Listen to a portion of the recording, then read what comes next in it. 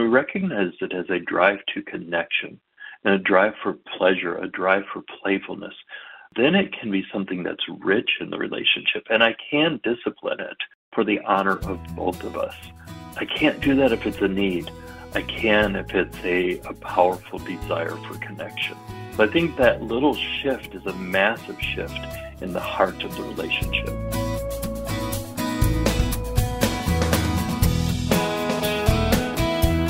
Welcome to Building Relationships with Dr. Gary Chapman, author of the New York Times bestseller, The 5 Love Languages. Last week, we talked with author and researcher Shaunti Feldhahn about the book Secrets of Sex and Marriage. This week, part 2 of the discussion with her co-author, Dr. Michael Sytsma. He is a certified sex therapist, and his perspective was really helpful to Shaunti in her research and surveys of couples. Their book is titled Secrets of Sex and Marriage, 8 Surprises That Make All the Difference. And you can find out about it at our website, buildingrelationships.us. Gary, that was an interesting discussion last week. Did you hear anything from Shaunti that was new or surprising that you gleaned from our conversation last week? Well, Chris, one thing that I'd never even heard is that what percentage of people who are married but really are not involved sexually with each other. Yes. And even though it's, I think research indicated it was 9%, I just never heard any figure associated with that. I mean, I knew in my counseling that there were couples that were not active in this area, but and I think the fact that she did all this research and have some percentages of things was very, very helpful. But I'm looking forward to our conversation today with Dr. Sytsma because he comes, of course, from a clinical background and has been a sex therapist for all these years. So I hope our listeners are going to stay tuned because I think you're going to learn some things today that will be helpful in this area. Dr. Michael Sytsma is a licensed professional counselor, certified sex therapist, ordained minister, professor, and national speaker with more than 30 years of clinical experience in sex therapy. He founded Building Intimate Marriages Incorporated and co-founded Sexual Wholeness Incorporated. If you go to buildingrelationships.us, you'll find the book that we talked about last week and now this week, Secrets of Sex and Marriage, 8 Surprises That Make All the Difference. Find out more at buildingrelationships.us. Well, Dr. Sytsma, welcome to Building Relationships. Thank you very much. It's an honor. I really appreciate it. Tell us about your background and how you decided you wanted to research the topic of sex and intimacy and marriage and get involved in writing this book. Well, it started back when I was a kind of traditional staff pastor in a church, and people keep coming to Pastor Mike asking questions that I didn't know the answers to. I'd go home to my wife and say, I know God put the answers in Scripture someplace. Nobody's taught me how to get it out. So I continued to advance my training and counseling as people came in to see me around sexual issues. There was so much pain in that arena, and just continued to pursue the area of marriage and sexuality. So my PhD specialized in marital sex therapy with my dissertation in sexual desire discrepancy in married couples, and that was over 20 years ago. And just fell in love with doing research, getting a PhD from a Tier 1 research institution. They kind of force that on you. And worked with Shaunti off and on as kind of a consultant for a number of her books. So when she reached out and said, would like to work with you on this project, it was just a great opportunity to do some really solid research in an area that I knew couples were hurting and had a lot of questions and confusion. So it was an easy yes. Yeah. I would assume that with your interest in this and experience in this, you kind of sense that this is really your calling. I mean, this is where God has placed you in the kingdom. It's been a lot of years of me fighting that, actually.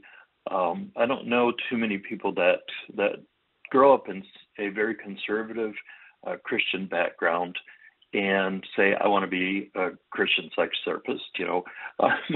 My fellow ordained pastors in the Wesleyan Church, they're really not quite sure what to do with me often, and I'm not either. There were honestly many times that I said, God, how did I get here? Can I quit now? And you're right in saying it's a calling. But over the past few years, just seeing the impact on an area that can be so wounding and so divisive for couples, and knowing that there are answers and healing can occur. I've settled into it as a calling that I can almost say I'm grateful for. Yeah, yeah. Well, we are glad that you are there where you are. So in the opening chapter, you say that you avoid most books on sex. Why is that? I avoid most kind of popular books on sex. Generally, they are really well-meaning. The people who write them want the best, but often they write them from what they personally believe or what they personally want, what they've heard somebody else say.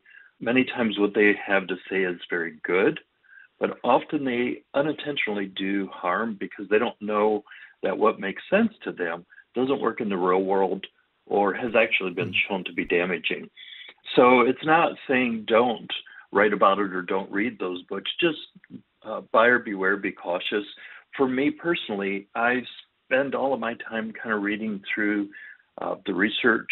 I subscribe to a number of professional peer-reviewed journal articles in sexuality and sex therapy, and reading textbooks and preparing for the lectures that I provide for the graduate students that I teach.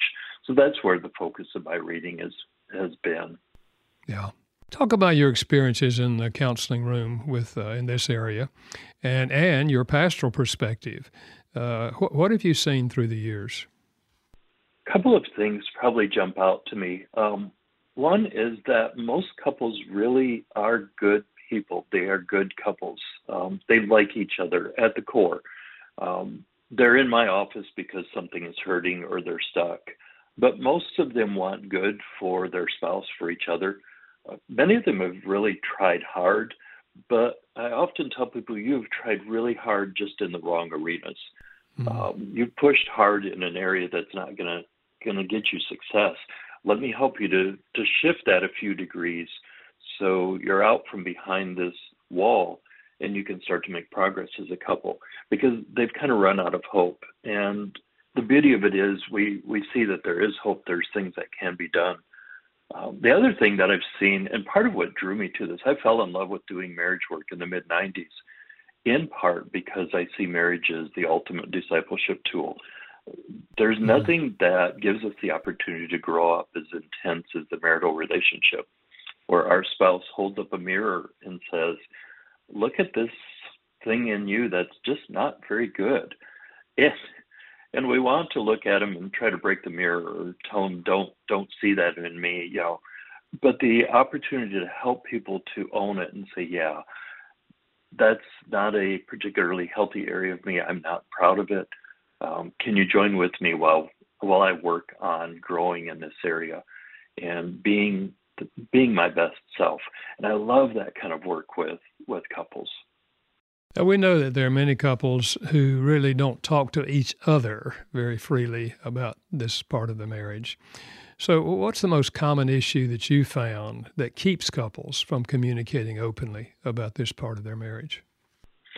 You know, sex is a sacred subject, and I think the sacredness of it that's embedded within us is part of what makes it difficult. But I really see kind of two barriers that showed up kind of in the Garden of Eden. One is just the fear of being unaccepted. When we realize that we're going to be exposed, we want to hide. And I'm afraid that if I tell you what's really going on in my mind, if I tell you what I really do or don't want, that I'm going to be unacceptable to you. And maybe I see it as unacceptable to me. So we try to hide it and we shut it down. And I think the other thing that showed up really early in the story is that of shame, that I believe that there's something that may not be right in me, or I'm not proud of some of my past choices. And I'm afraid if we really get into it, I'm going to be exposed. Mm-hmm. And I think those are natural responses in our humanity. Yeah. And the beauty of an intimate marriage relationship is we can work through it and be totally accepted, totally transparent and exposed to each other, and still in this loving, intimate relationship. But we're always afraid that's not going to happen. So we don't communicate well. We don't open up. We're not really transparent with each other. And I think a lot of our listeners can identify with what you're saying. I do think it is a universal part of being human that, like I said, goes all the way back to the Garden of Eden. And, our sexuality is an arena that we just know we're exposed. Not only are we physically naked and exposed, where you can potentially judge what I may or may not be comfortable with in myself, but what happens in our neurology as we shift from the parasympathetic to the sympathetic nervous system, and all the chemical shifts that happen during sexual arousal, and it exposes our hearts and our minds as well, and we intuitively know that. So it is a sacred, intimate arena that is easy for us to naturally back away from. It's great to have you with us for Building Relationships with Dr. Gary Chapman, author of the New York Times bestseller, The 5 Love Languages. If you'd like to hear a past program, take an assessment of your love language, or see our featured resource, go to our website, buildingrelationships.us. There you'll find out more about the book co-written by Dr. Michael Sytsma and Shanti Feldhahn, Secrets of Sex and Marriage, 8 Surprises That Make All the Difference. Again, go to buildingrelationships.us. Dr. Sytsma, before the break, we were talking about communication and why couples often do not communicate about this part of their marriage. Are there ways to improve communication about sexual intimacy? There definitely are. A lot of the barriers in communication is not just what we were talking about before, but I also want to force my rightness on you. I truly believe in what I'm saying, and I can't understand why you don't just think I'm brilliant and believe me as well.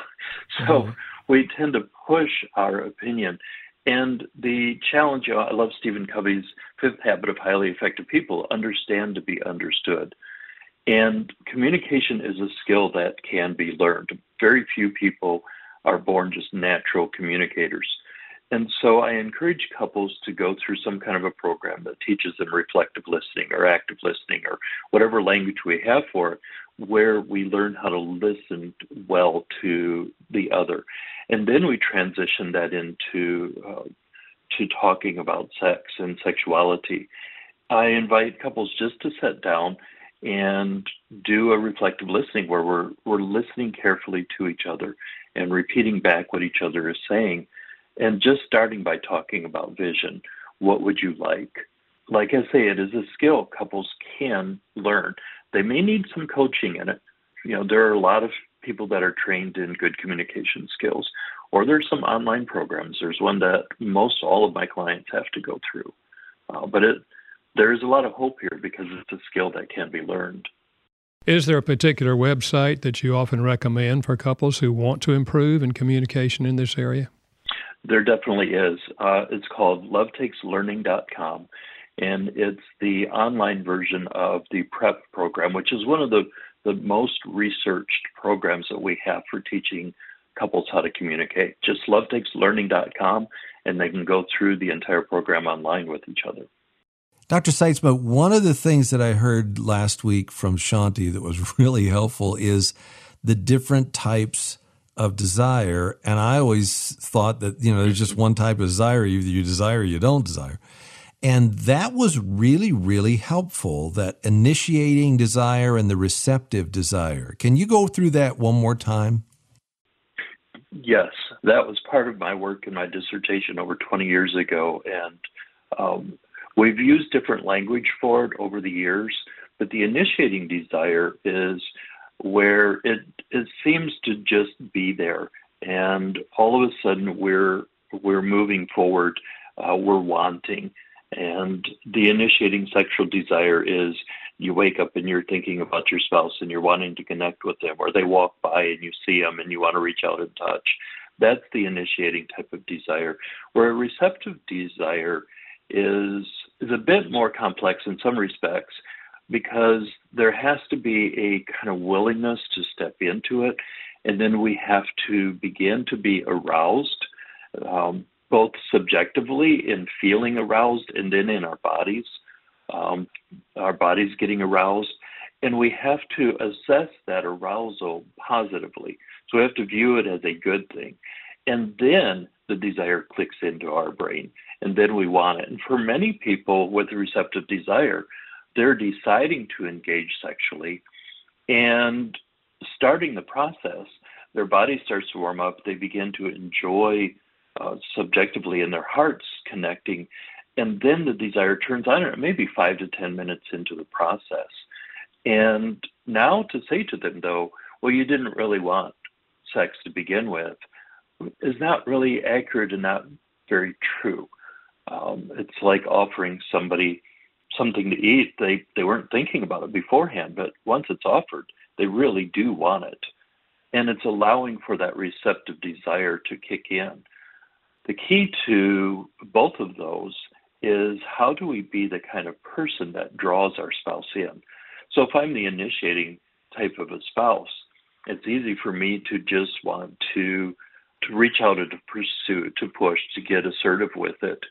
And as opposed to stepping back and drawing our spouse in, the language that I use there is to be seductive, to live in such a way that I'm always drawing my spouse, that they want to be with me, they want to engage with me, the kind of stuff that we did while we were dating. Then as I draw them and invite them in, they're willing to make the decision to step in. And I know that as we engage, that they will start to move towards the desire, and then all of a sudden it clicks in, and now both of us want. For the receptive desire, it's being aware that 5 minutes into this process, I really am going to want it, and we have fun, and I enjoy it. And it might not sound great to me right now. I might not be hungry for it, but if I can make the decision to step in, my body will likely engage. And if it doesn't, then we need to problem solve what's happening.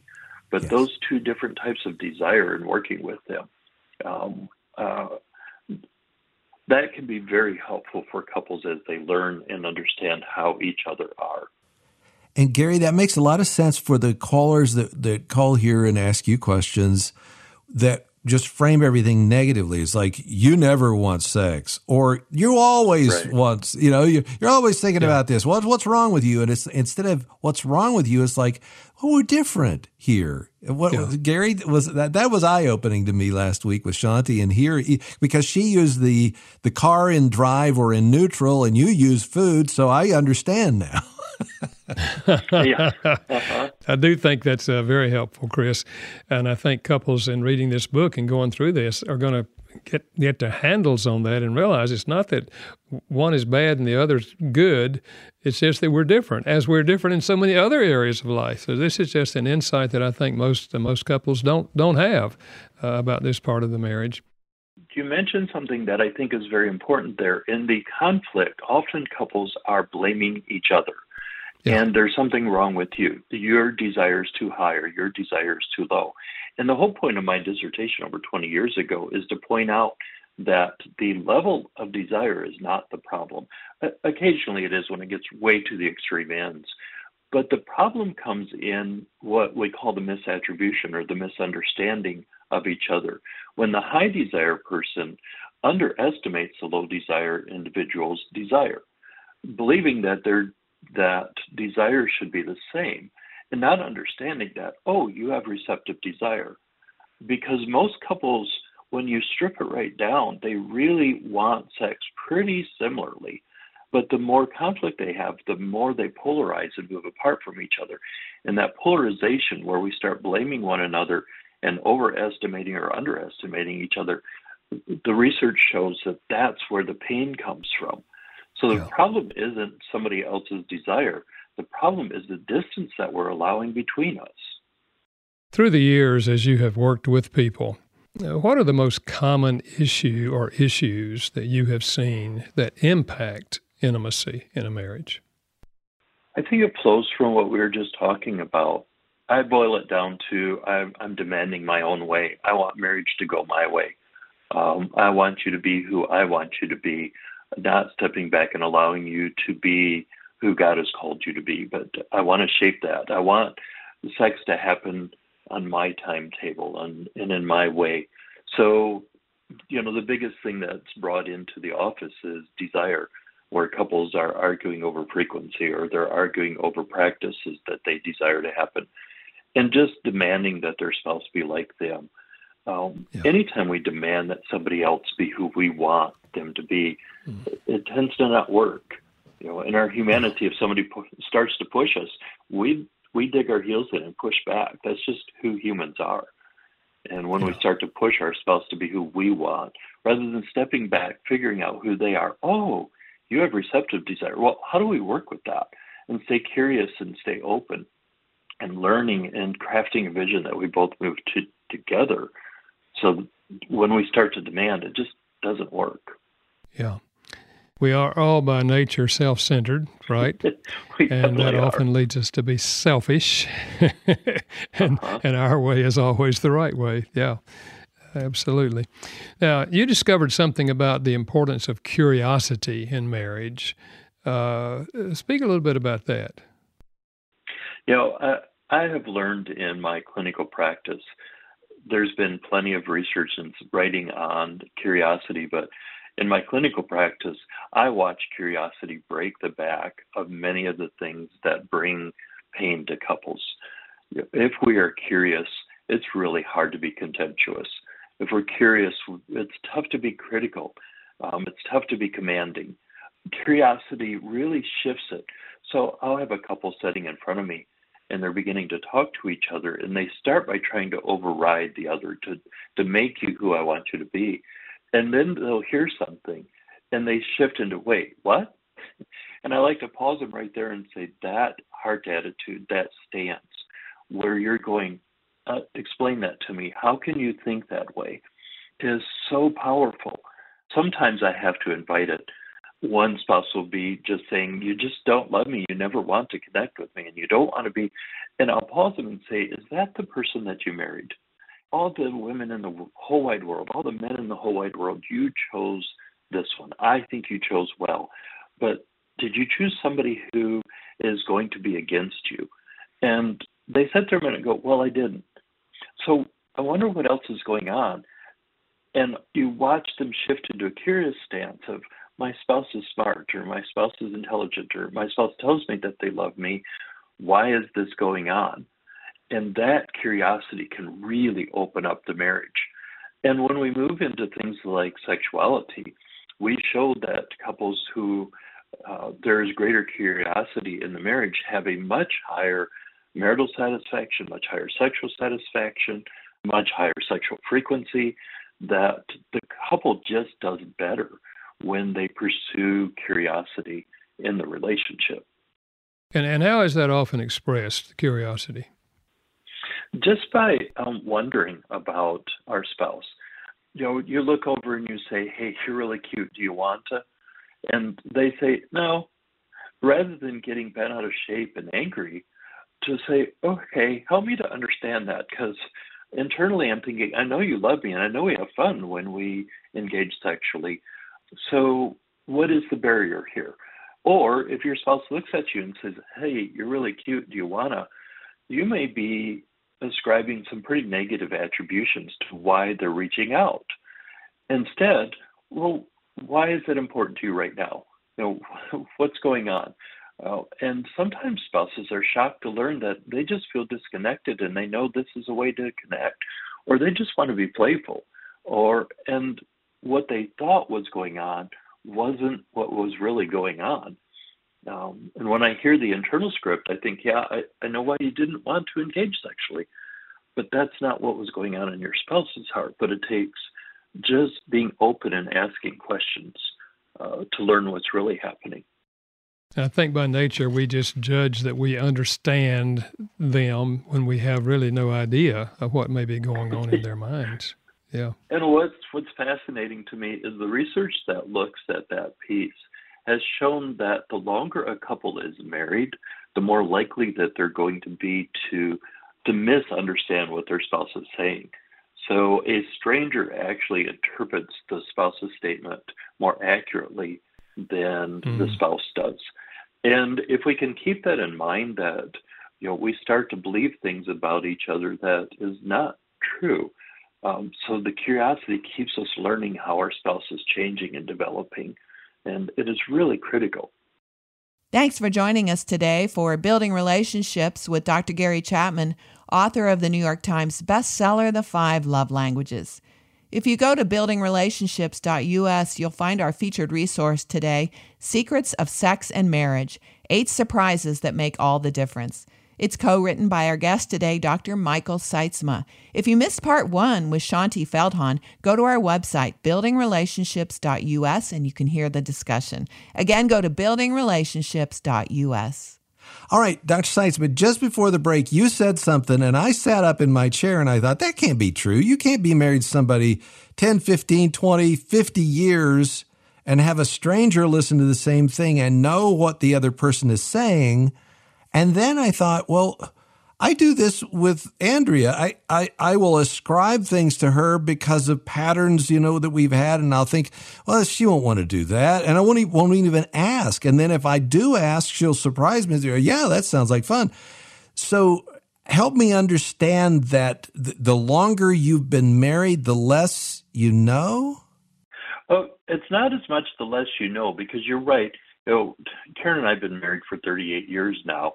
You do learn an awful lot about each other in that period of time, but it's exactly what you stated.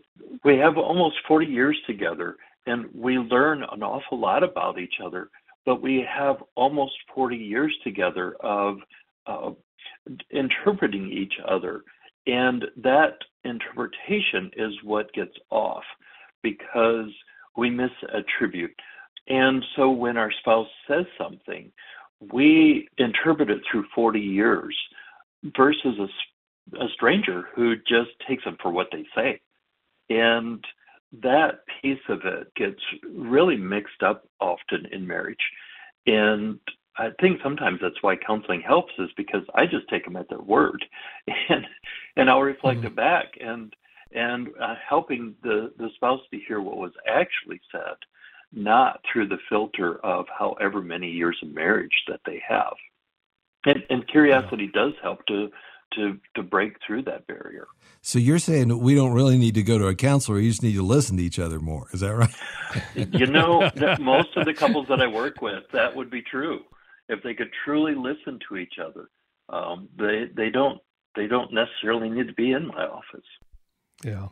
Let me bring up another topic, because I've had wives in my office say through the years, a few wives, well, I've just decided that the sexual part of the marriage is not for me. It's not that I'm getting pleasure out of it. It's just that I do it for his pleasure. Now, what's the biblical perspective? Is it to be mutually satisfying, or respond to that? Those couples, I truly am sad for, because the sexual relationship, the health of the marriage is going to continue to go down over time. Cliff Penner, one of the leaders in the Christian sex therapy field, says the greatest turn-on for most men is a turned-on wife. And if she's saying, I give up, I'm not willing to pursue the richness of sexuality, then over time both of them are robbed of it. And this is the same for those couples where it's the reverse, where the husband takes that stand. Those are far fewer in my clinical practice, but they do occur. But anytime either one of us says, I'm not going to pursue the richness in this arena, I think we're robbing the marriage. Sex, I do believe, is designed to be great for both of us. Our physiology and the way it was designed, the way our bodies are, I think illustrate and support that profoundly. Yet, as you said, for many couples, the mutual enjoyment isn't there. But rather than giving up on it, I encourage both the husband and the wife to really lean into it and to be good students of their own bodies, to be good students of what we've learned helps sex to do well, how to make it mutually enjoyable for both of them. And if the husband realizes she's not really enjoying it, to take a couple of steps back rather than trying to force something to happen, and invite her into the space. If she realizes this isn't really good for me, that's not okay. If they can shift it and learn, they can make it mutually enjoyable for both of them. They may need some help with it, but for many, just reading, openly talking, and exploring it, being playful and curious, they can get back on track. I also think some of it comes into a societal or a cultural message that says that sex has to be, on a 1 to 10 scale, sex has to be an 8, 9, or 10 most of the time. And I think that's really destructive. To step back and say, sex can be average, but it can still be rich and good. And then there are times that it is an 8, 9, or 10, where we look and say, wow, I don't know what happened. But there's going to be just as many times that we go, okay, check the box. We'll try again in a couple of days because that wasn't all that good. And if we can allow for average, that can be healthy. You talk about, in the book, myths about this part of the marriage. What are some of those myths that are commonly believed? I think there are a lot of myths that we have in our sexuality. One is if I pick the right person, that sex would be naturally great. I hear that one a lot. Or if I behaved right before marriage, sex would be naturally great. And because I made some choices I'm not proud of, that's why we're having trouble. Or my spouse will want it the way I want it or when I want it, or because they love me, they'll conform to me. I think all of those are myths that really get in the way of us being curious and pursuing a healthy vision in sexuality. But my favorite soapbox is the myth that sex is a need. When we say that sex is a need, and most commonly I'll hear this as, men need sex every 36 to 72 hours, or he needs it, or a guy sits in my office and says, I just need sex. You have to fix her so I can get what I need.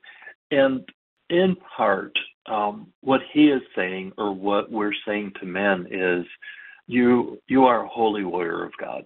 You are called to discipline self to do great things, but in your sexuality you can't control that. It's a need. You just have to have it. And if you don't get it in one way, you're gonna get it in unhealthy ways. And we kind of understand that. And I think we give a lot of grace where there should not be grace, because we accept this belief that it's a need and you can't really control it. And I think that is so demeaning for men. Men can learn how to control their sexuality. They can bring it under discipline and make it something rich, something that's desired, versus something that drives them.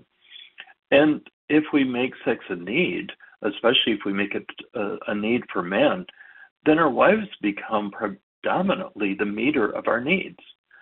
And that's not honoring to them, because then our sexuality becomes the focal point. And I think, to go back to what you had asked earlier, many times wives come in and they've just given up on trying to meet their husband's quote unquote need, because they can't meet it, what they believe is a need.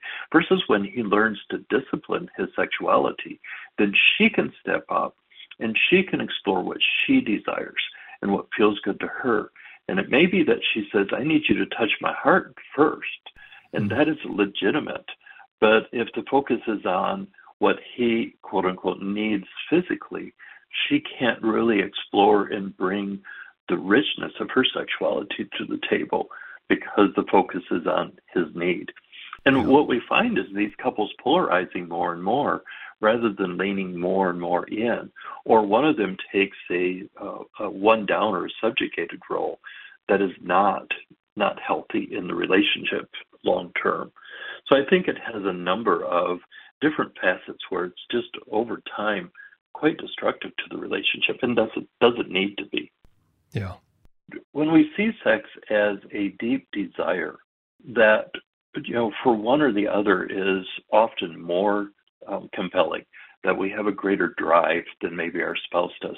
But when we recognize it as a drive to connection and a drive for pleasure, a drive for playfulness, then it can be something that's rich in the relationship. And I can discipline it for the honor of both of us. I can't do that if it's a need. I can if it's a powerful desire for connection. So I think that little shift is a massive shift in the heart of the relationship. This is Building Relationships with Dr. Gary Chapman, author of the New York Times bestseller, The 5 Love Languages. Dr. Michael Sytsma is joining us, and our featured resource today is the book Secrets of Sex and Marriage, 8 Surprises That Make All the Difference. You can find it at our website, buildingrelationships.us. That's buildingrelationships.us. Dr. Sytsma, before we took the break, we were talking about one of the myths is viewing sex as a need, and therefore the one would press the other to say, well, you're not meeting my needs. I think commonly held myth, it is a commonly held myth that it is a need. So how do you help an individual, often a man, understand the difference between a need and a desire? Well, I work with a lot of singles or individuals that due to health reasons can't experience or choose not to experience the sexuality that these guys say is a need, and they do just fine in life. Nothing explodes, nothing dies. They do well, and helping to challenge, is this a need? Helping them to see the cost of seeing it as a need, or is it a deep desire? And generally, as they really wrestle with it, they can understand that it's a desire. They push for it as a need because they're afraid that they won't get what they desire, and to address the fear and to talk about it. And that's where I step back and help couples to do some vision work. What do we want our sex life to look like? What do we want the frequency to look like? And what is a shared number that we can kind of agree on? Not necessarily what it's going to be this week, but as we continue to heal and draw together, what is it going to look like? And is it going to be playful, or is it going to be erotic, or is it going to be nurturing? And help them to really define the vision that both of them are working toward. Then the fear of me not getting what I want can decrease. And there's not as much of a push for it to be a need that you have to meet. It can shift into a desire that both of us share, and we're side by side moving towards that vision and towards that desire, rather than trying to force each other into what I want.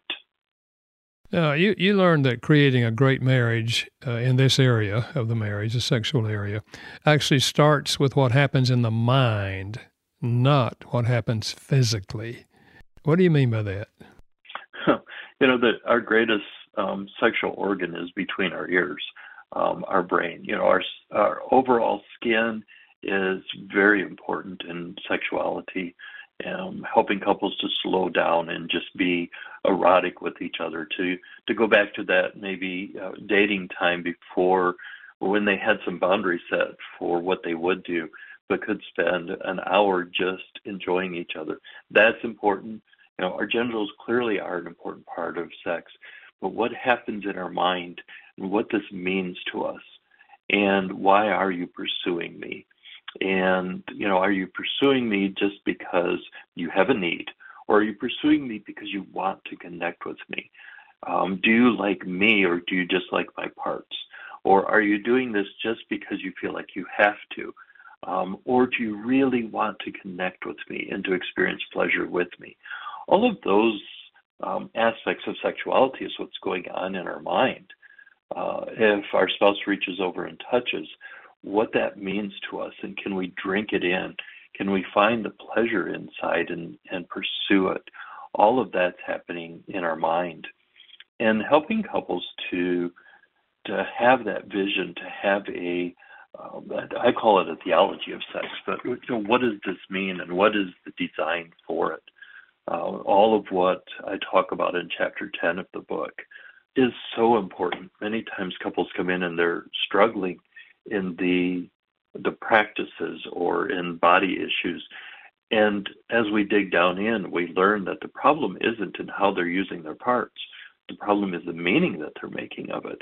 Or the problem is that they are holding some anger or bitterness or resentment against their spouse. They're not truly drinking in each other, and all of that happens in the mind. If a couple's really struggling in this part of their marriage, and it's become a huge issue for them, where do they start to come out of that? I do think it starts with learning to communicate well. If they can't communicate about parenting, about the in-laws, about finances, they're going to struggle with communicating about something as intimate as sex. And so they may need to, go through the program that we recommended or get some coaching, and then to sit down. And I do invite them to start with vision. What would they like? And talking through it with each other, taking it in small chunks, setting a timer. We're going to talk about this for 20, 30 minutes, and then we're going to take a break. Because as we push into it, we run out of energy or we get off track. And take it in small bites as they start to work on it together. Often couples believe that they need to start by behaving in the bedroom differently in a sexual realm, and how they touch and how they use their bodies. And I tell them that's important, but that happens after we connect our hearts.